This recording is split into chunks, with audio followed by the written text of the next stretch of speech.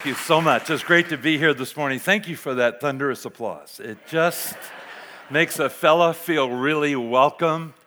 And it actually serves two purposes, too, because it also confirms to my wife of 49 years what I've been preaching to her for all of those years, that she's living the dream being married to me. And that all of you would agree. So, Becky, there you go. Well, Becky and I are glad to be here this morning. It wasn't that long ago that we had the privilege of being with you.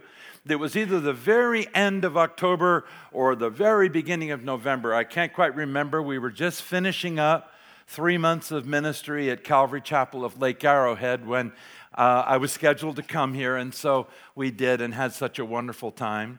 Not much news in our lives since then. You're all always interested, of course, in my son-in-laws.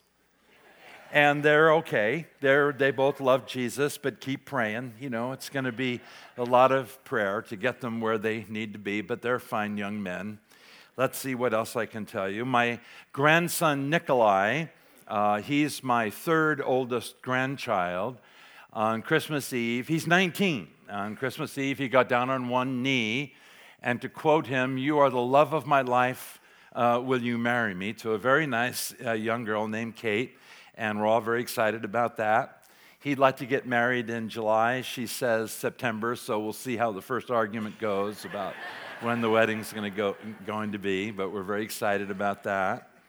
My great-granddaughter, Evelyn, we spent her first Christmas. We enjoyed that with her, and Becky and I went to Seattle, to a place actually north of Seattle called Oak Harbor. And how many of you have been there? Isn't that a pretty spot? Yeah, my daughter lives there with my son-in-law and their children, and we had a great Christmas with them. It rained the entire time we were there.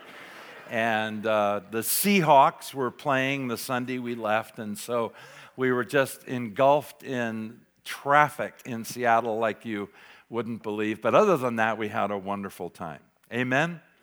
Well, you know, while we were singing this morning, a scripture, one of my favorites really, came to my heart and mind, and I thought perhaps I would share it before we pray and enter into God's Word. And the scripture is this: "I am crucified with Christ. Nevertheless, I live. And the life that I live by the faith of the Son of God, who loved me and gave himself for me." Now, Jesus once told a story, and he told the story of a farmer who was casting seed on his land looking for a crop to come. As you know, some of the seed, in fact, most of the seed, fell on ground that didn't produce anything. But 25% of that seed fell on fertile ground, and it produced fruit, 30-fold, 60-fold, perhaps even 100-fold. And that's what we hope for this morning, that God's Word will land on fertile soil, on tender hearts, and it will produce fruit. Immediately, of course, but also as we go through this year of 2016. It's going to be a remarkable year for all of you, because God has a plan, and He's going to do things in your lives that are going to cause you to grow in the grace and the knowledge of our Lord and Savior, Jesus Christ. So maybe this is the first sermon you hear of the new year. Well, let it be something that will speak to your heart and help you throughout this year to bring honor and glory to Him. Shall we pray? Dear Heavenly Father, we love you, we trust you, we believe in your word, and we're going to allow the word of God, as much as we can, with the help of the Holy Spirit, to enter into the recesses of our heart, that we might learn and grow, and yes, Lord, produce fruit for your kingdom, for you alone are worthy of praise.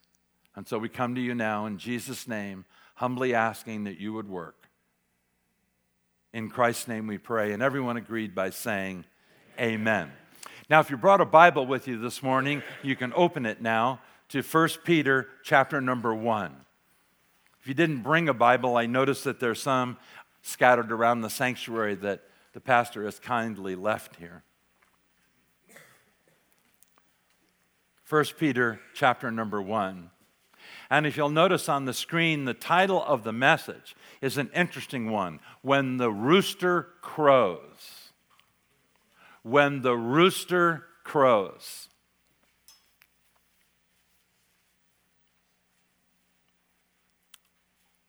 Hearing the word rooster, you as Christians almost automatically think of the Apostle Peter. In the church and the family of God, Peter will forever be linked with crowing roosters, among many other things. A short time before he was arrested, Jesus warned Peter about the problem of a crowing rooster. Our Lord, as usual, did not mince his words. I love that about the Lord. He just shot straight. Told him the truth. He told Peter that he, Peter, would disown his master, Christ, 3 times before the rooster crowed. Peter, of course, didn't think that was possible. When Christ was arrested by the chief priests and the temple guards, you remember what happened? All of the disciples, they fled off into the night. Sort of understandable, I guess. But as they led Jesus away and the disciples were running, for some reason Peter paused. He stopped. Winded from running, he started to think, and he started to consider. And for one reason or another, he decided to turn around and carefully follow Jesus. Now that was a good plan. The problem is that he followed Jesus from what is described in the Bible as a safe distance. So he had a good idea, but poor execution. Following Jesus from a safe distance, and what that implies, is never a wise thing to do. Well, anyway, following Jesus from a safe distance, he sort of snuck into the courtyard owned by the high priest. And the big fisherman, not as bold as he had been at other times for sure, began mingling with the crowd. He wanted to see what was going to happen. And again, that turned out to be a bad decision. For as he was mingling with the crowd, a servant girl, just a little girl, recognized him and said, "Oh, aren't you one of his disciples?" And she asked him about his relationship with Christ and the others. And immediately Peter, rather than being bold and strong, he wilted. And he denied it. "I don't know him," vehemently, 3 times. And in fact, the Bible says he was cursing while he was doing it. And then, just as Jesus had promised, the rooster crowed. And if you remember, immediately Peter, no doubt, eye contact with Jesus, was devastated. And the Word of God declares that he went out and he wept bitterly. Bitterly. Now, I've wept, but I've only wept bitterly maybe once or twice in my life. How about you? Most of us here have cried a tear or wept at the loss of something or some tragedy that befell us. But to weep bitterly, that's an entirely different type of weeping.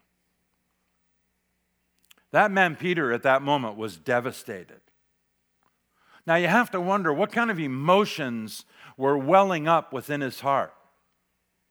Well, think about how you would feel. What emotions would be going on in your heart? God's not a respecter of persons. Peter is just like you in many ways. You would be first and foremost ashamed of yourself. Secondly, you would be afraid. What are the consequences? Will God reject me for this sin? For hiding my relationship or feelings about Christ? You would then probably head towards disappointment in yourself, angry at yourself. And I think Peter was disappointed, ashamed, and frankly furious at himself when he ran off to weep bitterly. My dear brothers and sisters, it is a dark and gloomy morning when we refuse to acknowledge the Lord to other people, denying Him. Afterwards, it's very, very painful. And we've all done it. I've done it. There were moments when I should have stepped up and declared my faith and offered the assistance of Christ and haven't. Even as a pastor, I go to a gym. And in that gym are a lot of men. And some of those men are Christians. And isn't it wonderful, the fellowship that we have? We just know that each other are believers. We know what we're thinking. We know where we're at. But there are other men at that gym that aren't Christians. And they say things and do things that are really contrary to Christian behavior. And I do not necessarily step up and say, hey, can I talk to you about something? Let me tell you about Jesus. I wish I was more bold, just as you wish you were more bold, at least most of you. Our neighbors across the street had quite a little tiff not long ago, and it was in the garage, and I could easily hear it. I was in the garage doing something. I could have walked across the street and offered the help of the truth of God's word and Christ's love, but didn't. Now, I'm not confessing all this to you to tell you what a poor pastor or poor Christian I am. I'm telling you these things so you can relate to it, because you all know exactly what I'm talking about. It is a dark and gloomy morning when we refuse to acknowledge the Lord, and in some respects would even deny the Lord. So perhaps you, like Peter, for a good season, have followed very well. But then a day came when you made a decision that you would follow Him from a little bit further away. You decided that you wouldn't follow so closely any longer, and it began to show up. It starts showing up in your words, the words that come out of your mouth, the attitude that comes from your heart, the deeds that you do or don't do, the witness that you don't do any longer. The light that's supposed to be shining brightly has dimmed, and the salt is not so savory. Perhaps that describes you. Remember, the Bible doesn't say that Peter failed to follow. It says he failed to follow closely. When he was following Jesus closely, he didn't always get everything right, but he did hear the Lord. But when he followed from afar, he lost contact with the truth of Christ and who He was. At one time he said, "Thou art the Christ, the Son of the living God." At another time he said, "Where can we go, Lord? You alone have the words of eternal life." But that day, when the servant girl quizzed him, he said, "Oh no, I don't even know him." A disciple? Absolutely not.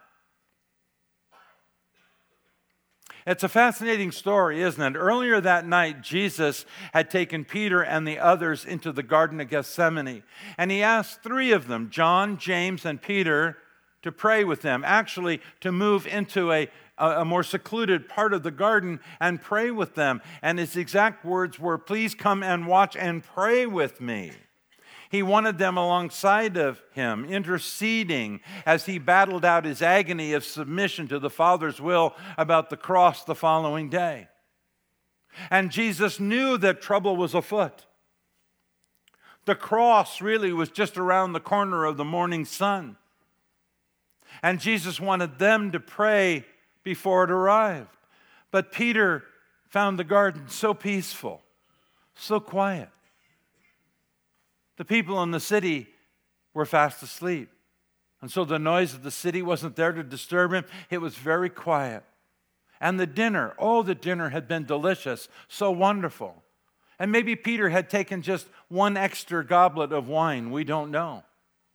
And it was hard for Peter to believe it was necessary to stay awake and to pray. I mean, why? Look, it's wonderful. Everything is fine. It's true. Most of us do not pray before trouble comes. We wait until the soldiers arrive on the scene.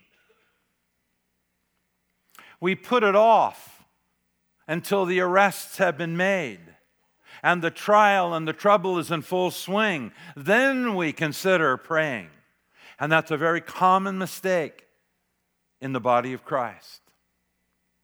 But the problem is, if we fail to be fortified by prayers, we won't do well when our Judas arrives to betray us. We won't do well when we find ourselves, as Peter did, surrounded by a hostile crowd and enemy soldiers. We forget that in many ways we are surrounded all the time by enemy soldiers.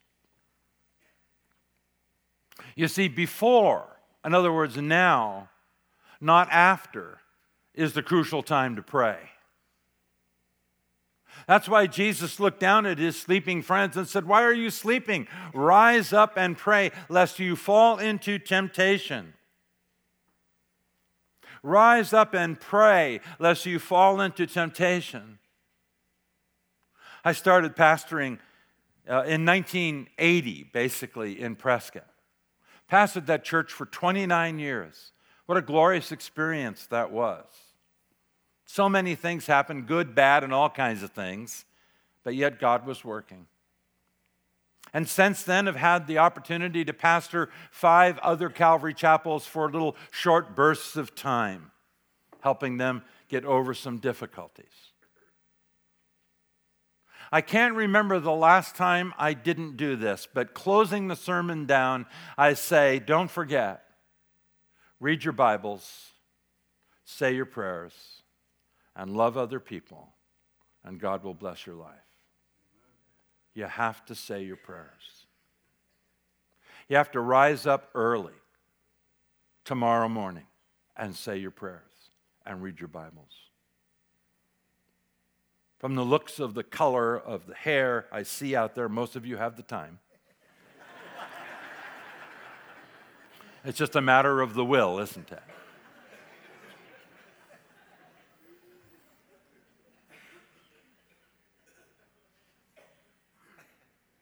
In November, I turned 71.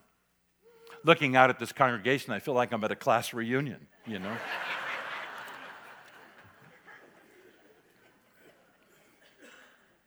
Peter slept while the master prayed. And when the pressure came, he resisted when he should have submitted. Malchus, the servant, he was the recipient of Peter's lack of prayer. He pulled out his sword and took his ear off, which Jesus healed.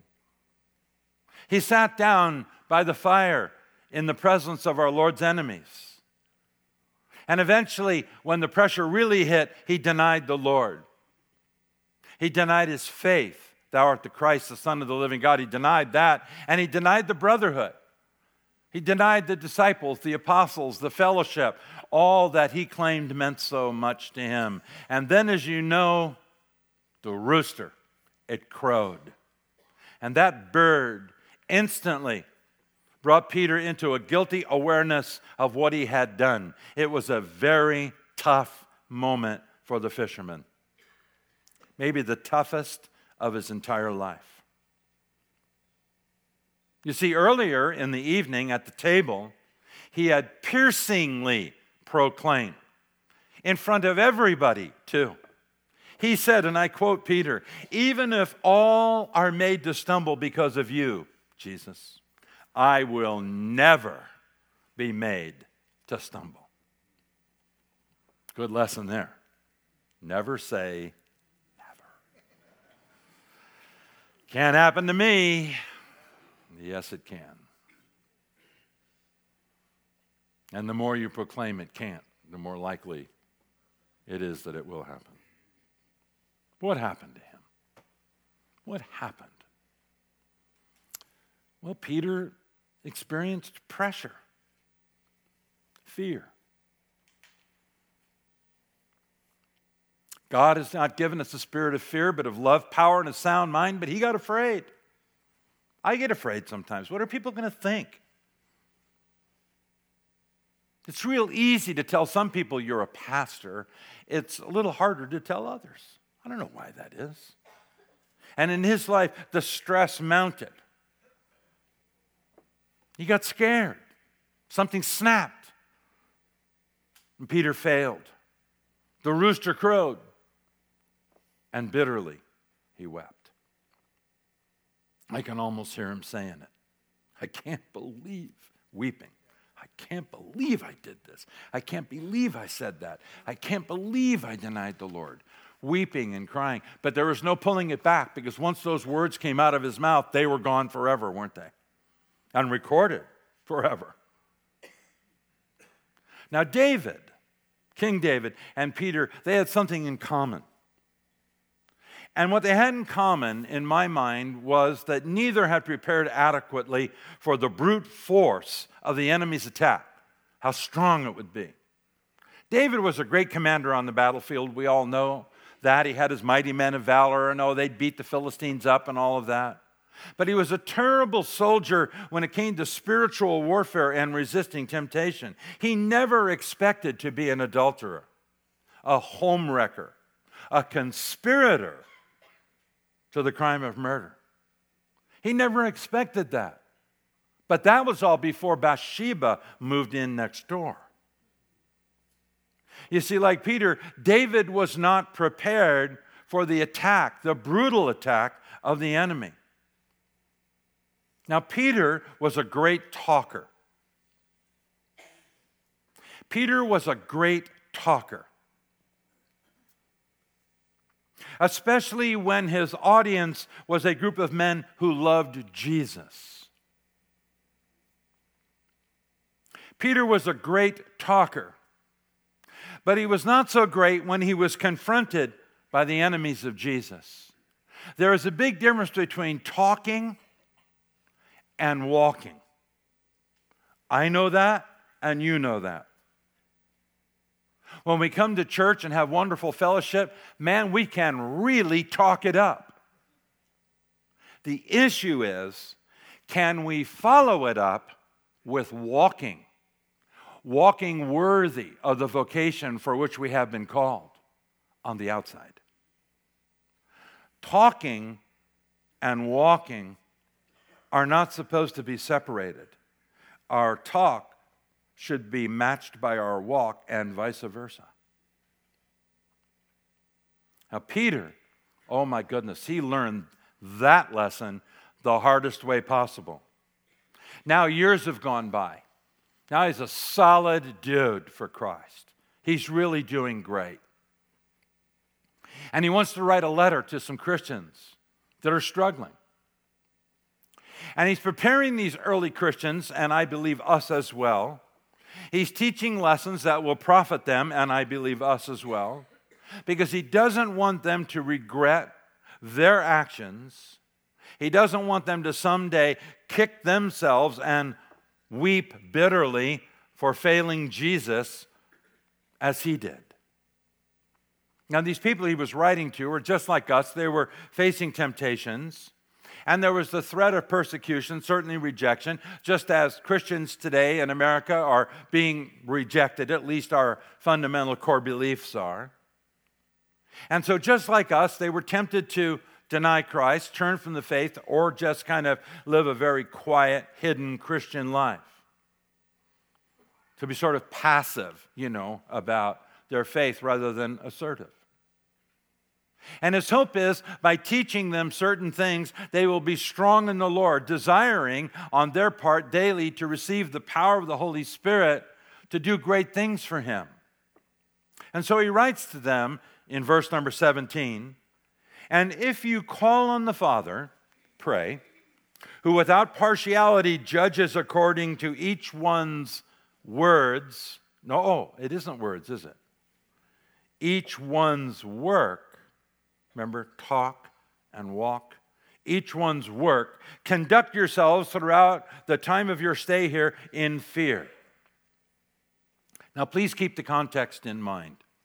Peter is writing to a group of people who are going through a really difficult time. Rome was on a rampage against Christianity. In the midst of the difficulties that they were experiencing, they could either experience joy and victory, or they can feel sorry for themselves and fall back into carnality or hidden faith and follow Jesus as Peter had done that night from afar. It is now 2016. There's been a lot of water under the bridge since these days. But the truth remains the truth. If we drift, there will be repercussions. If we drift individually, if we drift as a church, there will be repercussions. And those repercussions could be heartbreaking. Which is why he writes to them and to us by default, conduct yourselves through the time of your stay here in fear. We have to stay away from sin. We have to pray and seek the Lord, that we could be strong in the Lord and in the power of his might. Without his power, I can't do it, but with his power, I can do all things through Christ Jesus, who strengthens me. Sin is a terrible thing. Flesh is a terrible thing. The St. Petersburg Times, Russia, carried a news item not long ago about a hungry thief. Walking down the street, he grabbed some sausages from a street-side meat market. What he didn't know was that the 2 sausages that he grabbed were actually part of a string of sausages some 25 feet long. You see, sin is always bigger than we first think. Running down the street, you can hear the story. You can tell it yourself. He got all tangled up in the sausages. They stalled his getaway. Down he went. The police and the store manager found him in a tangle of flattened pork. There he was. And Peter knows that sin is like that. It comes with more than we expected. And it tends to entangle us, ensnare us, and bring us down. Now, we shouldn't be surprised, because the wages of sin, according to Paul in the Bible, is death, which is going down. Praise the Lord. The gift of God is eternal life through Christ Jesus our Lord. But we're talking about what sin can do to believers, especially when they're not following close. They're following afar. It gets much easier. Therefore, writes Peter, pass your time here with fear. Not fear of the Father. There's nothing to be afraid of from the Father, but the fear of the consequences of sin. The fear of the Lord is the beginning of wisdom, but the fear of the Lord is also to hate evil. Peter knew, as he wrote to these folks, all too well how painful sin can be. And inevitably, there will be repercussions. And Peter is absolutely clear, as God's children, they, and we as well, need to be serious about sin and serious about holy living. He wants all Christians to conduct themselves in a way that reflects the fear of God. He wants our light to so shine before men that they might see our good works and glorify our Father who is in heaven. That doesn't mean we need to be obtuse about our faith, but it does mean we need to glow. We need to shine. Our Heavenly Father is holy. At another time he said, be ye holy, for I am holy. And the Father will not negotiate with our sin. He'll forgive it, but he won't negotiate with it. He's merciful, he's forgiving, but he's also a disciplinarian who cannot permit his children to live a determined life of sin and enjoy it. That's what chastening is all about, what you read in the book of Hebrews. And why is that? Because it was his Son, his only begotten Son, his only beloved Son, that he sent to the cross of Calvary to shed his blood on Calvary's hill for our sins in the first place. It was our sins that judged his holy Son on that cross. He writes in the second chapter of this same book, in verse 24 and 5, who himself bore our sins in his own body on the tree, that we, having died to sin, might live for righteousness. By his stripes you have been healed. For you were like sheep going astray, but not any longer, but have now returned to the shepherd and the overseer of your souls. And to return is to return. It doesn't say, and return and then leave again. I thank God that my sins will not be held against me. I'm a blood-washed Christian, as almost all of you are. But God will never give us the privilege to just go and sin, or the freedom to disobey or disown his Son. And if any of his children fall into that kind of trouble, the Father will chasten them. Be not deceived, God is not mocked. Whatsoever a man or a woman sows, that shall he also reap. The Father expects his children, you and me, will be loyal to his Son Jesus. Loyal even when it's difficult to be loyal. A good term would be loyalty now. Sometimes I think of titles for sermons before I have the sermon, but that would be a great title. Loyalty now. Jesus was crystal clear as he stood on the Mount of Beatitudes. No one, he said, can serve two masters. For either he will hate the one and love the other, or else he will be loyal to the one and despise the other. You cannot serve both God and mammon. Mammon is an Arabic word or Aramaic word that means money, but it's the flesh. It's the things that are carnal.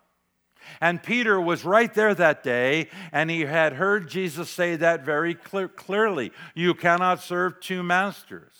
And we all here know that to be true as well.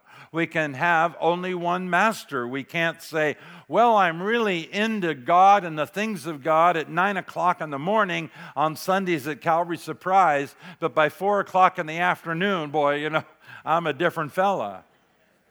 It doesn't work that way. You're either all in for Jesus or you're not. You're either for him or you're against him.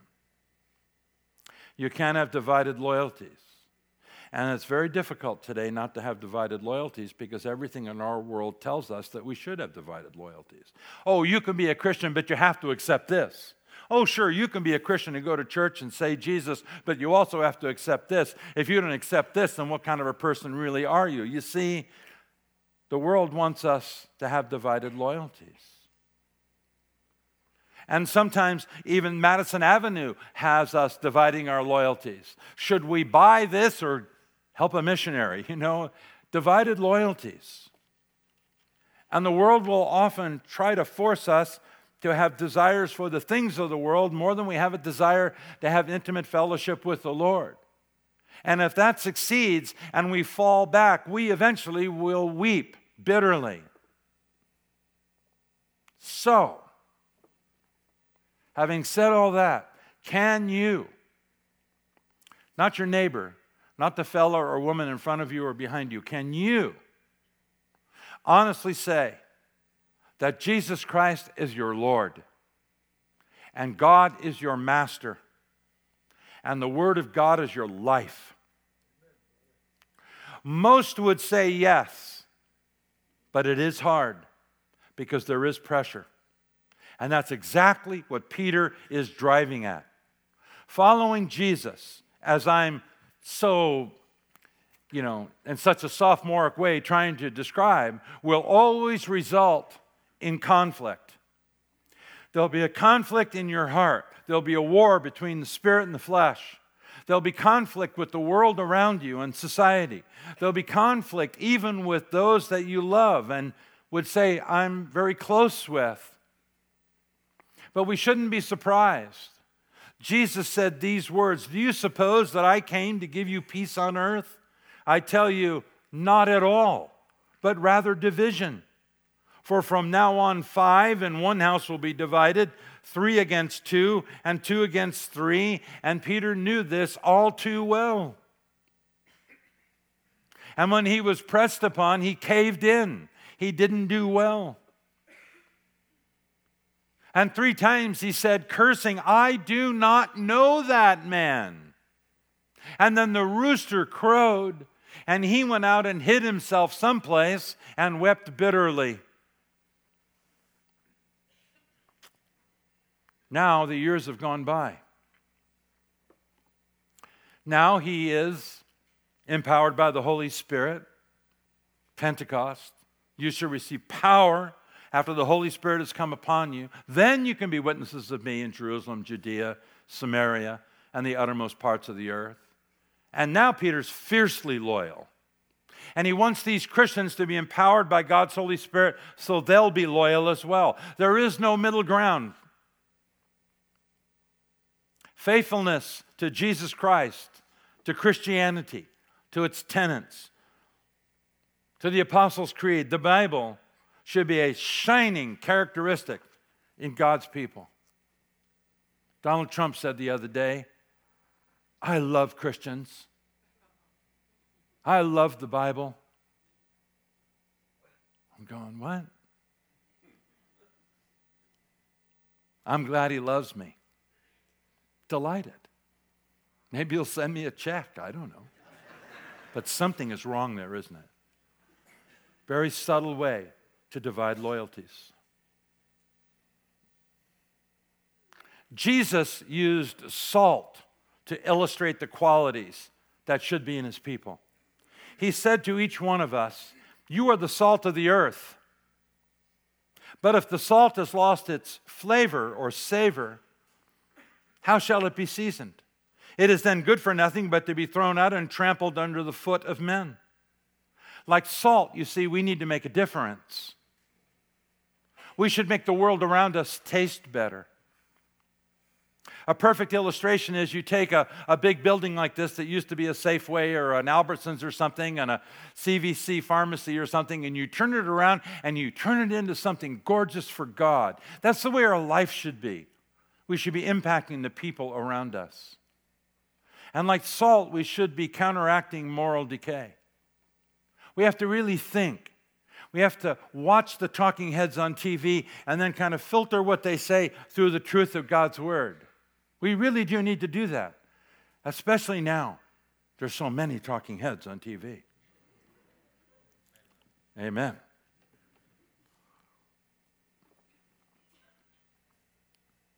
All through the Bible, God had his faithful remnant, followers. And now it's our turn.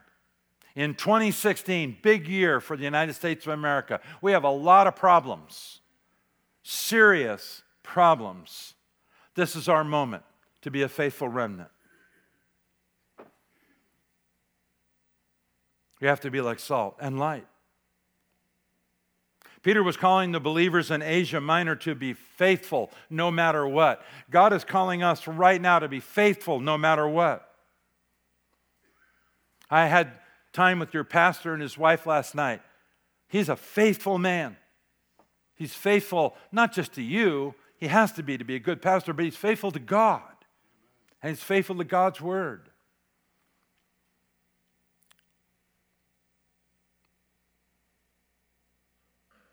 And just in case those people forget, or we could forget, he continues.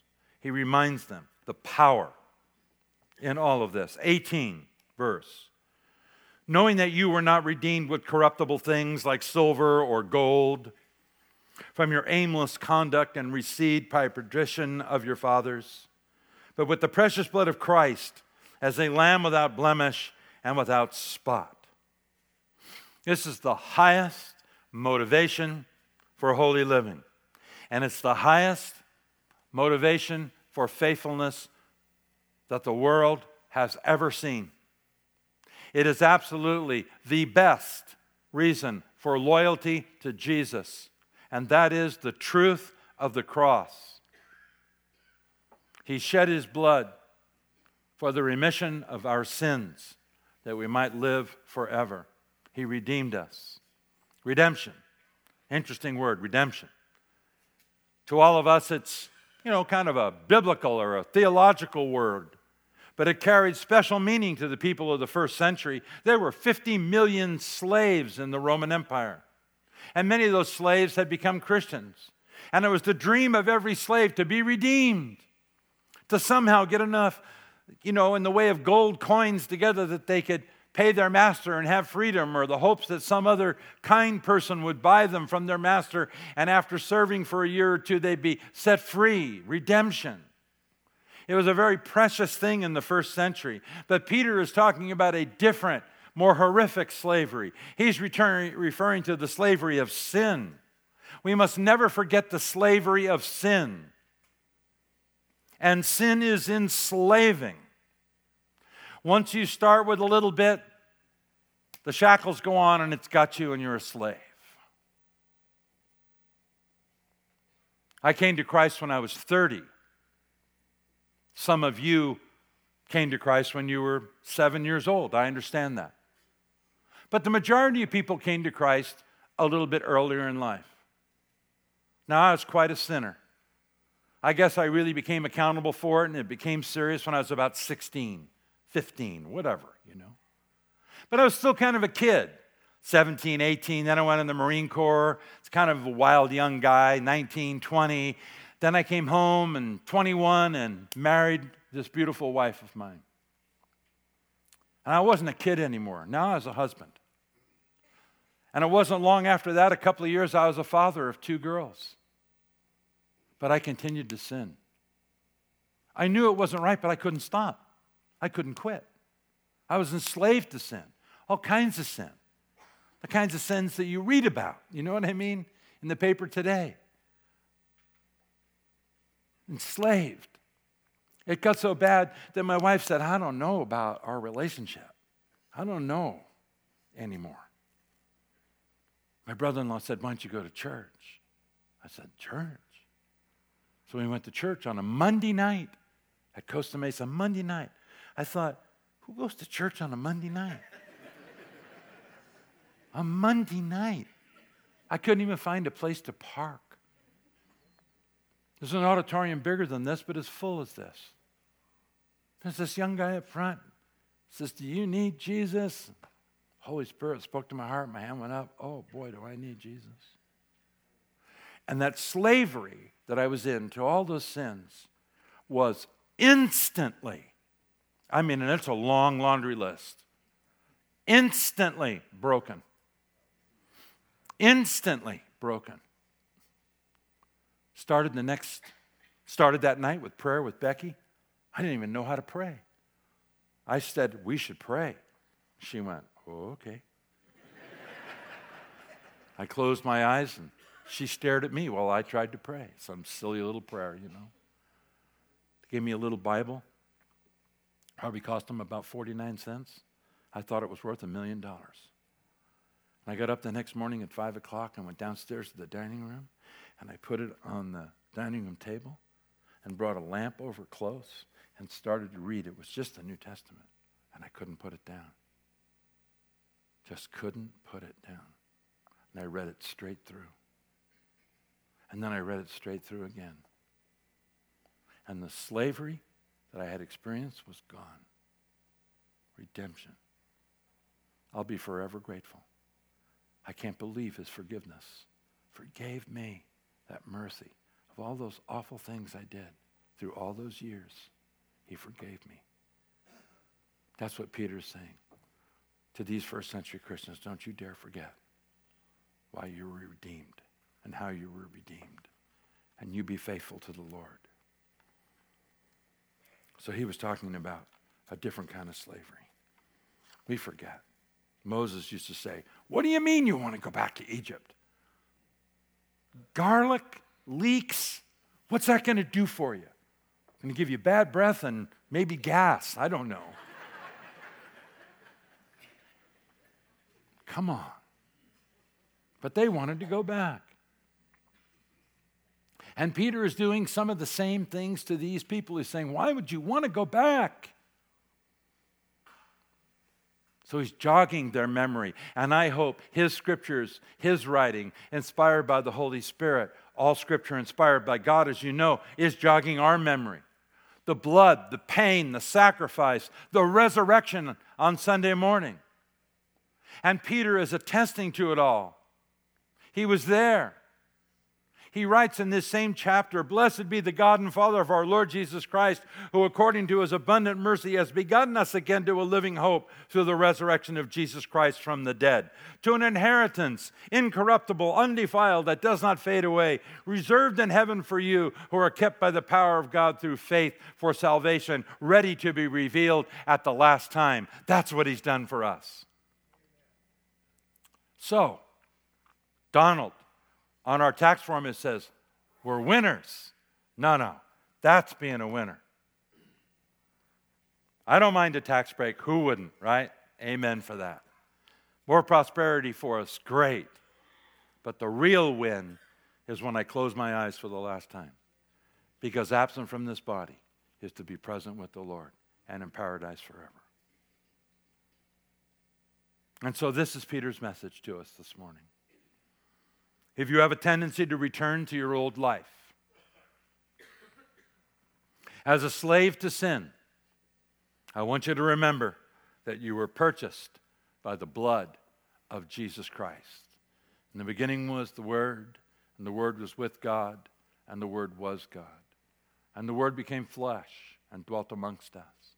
And we beheld his glory of the only begotten of the Father.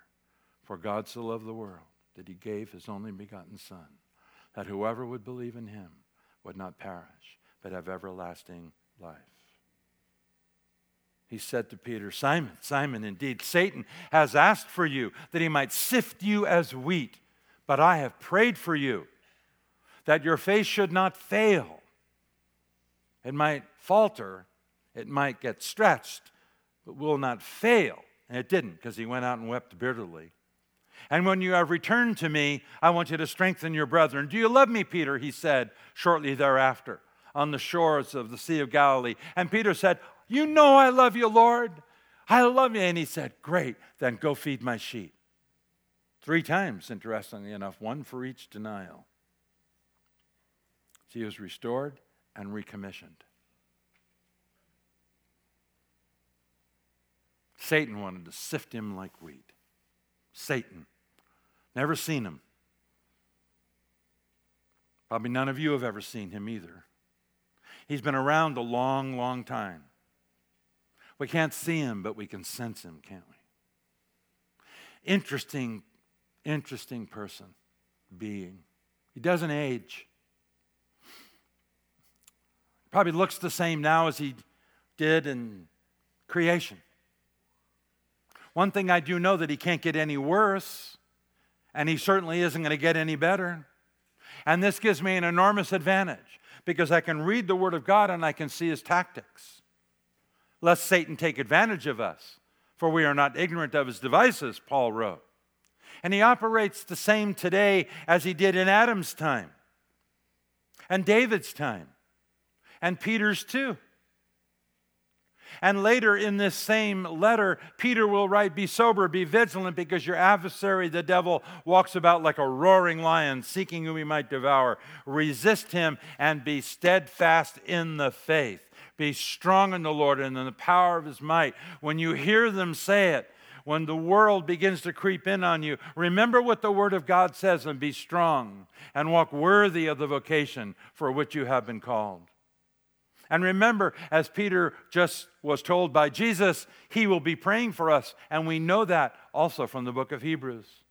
I'm sure Peter was so glad that Jesus had been praying for him. I'm so glad that Jesus intercedes for me too. Aren't you glad that he prays for you? He always knows what I need. He knows exactly what I need. He knew what Peter needed. Peter needed a good cry. He needed to be ashamed, embarrassed, humiliated, brought low, his pride crushed. He needed to be a broken man so the Holy Spirit could put him back together again and make him the man of God that he was always intended to be. He said, I have prayed for you that your faith should not fail, totally collapse. And when you have returned to me, what faith? You can strengthen your brethren. And the prayers of Jesus, of course, were answered, weren't they?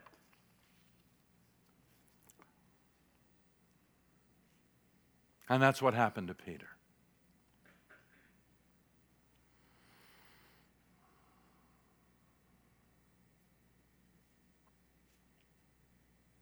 In John chapter 17, he asked the Father to protect us from the evil one. In John chapter 17, in his high priestly prayer, he asked that we be set apart for himself, vessels used for the Master, to unify us in brotherly love and bring us safely to glory. And so, in essence, the Son of God has already asked the Father to make sure that you and I arrive in heaven safely, and for sure we will. But it's that short time in between that's dicey. In the time between here and there that the problems happen. When the temptations come. And frankly, I don't need the hassle. I don't need the pain. I don't need the humiliation. I just want to walk with Jesus. We all hear the rooster crow. All of us.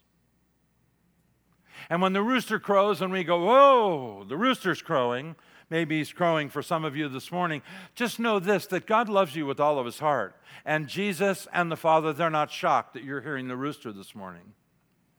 He's been praying for you. He's been interceding for you. So even if you are one step behind the Lord, 2 steps behind the Lord, 3 steps behind the Lord, a couple of off-ramps behind the Lord, the distance between here and Prescott behind the Lord, you know what? The rooster is crowing, and this is the time to allow God to minister to you and to bring you to the place you should be. And Jesus is amazing. Romans 8:28, all things work together for good. For those who love God and are called to his purposes, how God can turn everything around for his good, our well-being, his glory. Now, as for Peter, his failure was big, publicized, ugly. Everybody knew about it and knows about it even today, including this multitude here. But look at him now.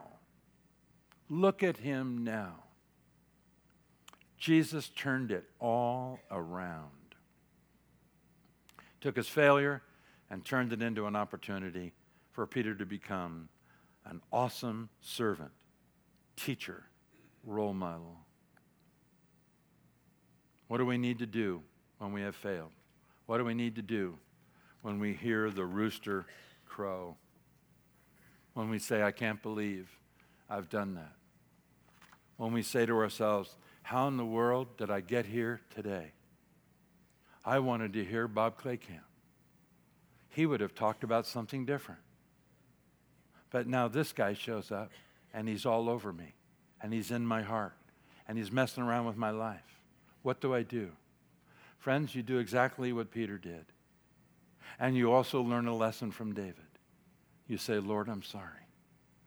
I've sinned. I haven't been following close. I've let other things get in the way. And you admit your sin. David fought and fought and fought, but finally one day, in the presence of the Lord, he just collapsed and said, Lord, I have sinned against you. And he was forgiven and restored. So what do you do at a moment like this? Well, you recognize, first of all, that the rooster is crowing in your life. And then you repent. After you recognize that something is wrong, you have to repent. That simply means if you're walking in this direction towards the things of the world, the flesh and all, you have to turn around. Oh, there's the cross, and walk towards the Lord. So you have to make a decision to change the way you live. You say, I don't know if I can do that. I don't think you can. But I know with the Holy Spirit you can, because he can do exceedingly abundantly above more than you can ever ask or think. He'll empower you. Ask the Holy Spirit to. He won't let you down. He's just waiting for you to ask. And then for some of you who have heard the rooster crow this morning, there's a bigger issue. It's the whole issue of having accepted by faith Jesus Christ as your Savior in your heart. And there's some in this room that have never done that. They've come to church, born and raised in a church, but have never really come to the place where they've gone before the Lord and said, Jesus, I am a sinner, and I need you as my Savior. And the rooster's crowing. And that the crow of the rooster's getting louder and louder. You heard something like this once before, or twice before, or recently, or on TV, or on the radio, or the last time, Pastor Brett was preaching or something, and all of a sudden today, it's just screaming. It's just that loud crowing of the rooster. That's God, the Holy Spirit, wanting to draw you to himself and show you love and peace and grace and joy and a future and a hope. So if you need Jesus to be your Savior, your Lord today, this is your moment. Can we close our eyes? Can we bow our heads? And I'm going to say a prayer. And if God is calling you into his kingdom today, then say this prayer with me. Say it in your heart. Don't fool around. The beginning of a new year, make this special and real. Say, Father in heaven, I believe in you. I believe you are God. And I believe that I am a sinner and I am separated from you because of my sins. But I don't want to be. I want to be close to you. I want to have the assurance of eternal life. And so I understand from the Bible that I must admit my sins, which I do. And I accept Jesus Christ as my Savior and Lord this morning. I believe that he was on that cross and he shed his blood. And that he said, Father, forgive them, for they know not what they do. And that he died and was buried. And a few days later, on a Sunday morning, he rose from the dead and lives forevermore. So I accept Jesus Christ as my Savior, my living Lord today. Change my life. Give me a desire to be all that you've created me to be. So I take you as Savior. In Jesus' name. Now our eyes are all closed, and I guarantee that no one will be embarrassed. But if you said that prayer this morning, it's very important that you acknowledge it. Jesus said you should acknowledge me. Let your light so shine. All of that. So just very quickly, if you said it, you gave your life to Christ, recommitted, just slip your hand up. Just put it up. I'll just say, God bless you. God bless you and you. Is there any others? God bless you in the rear. You may put your hands down. Several hands went up. Isn't that wonderful? God is touching lives. God is working in this church. God has great things for this church, and I thank you, Lord, that you do. And I pray that you'll continue to pour out your blessings in an amazing way, that your love, your grace, your mercy, your truth would just permeate this fellowship so that it might shine brightly for you. For, Lord, we want to be the light of the world. In Jesus' name we pray. And everyone agreed by saying, amen.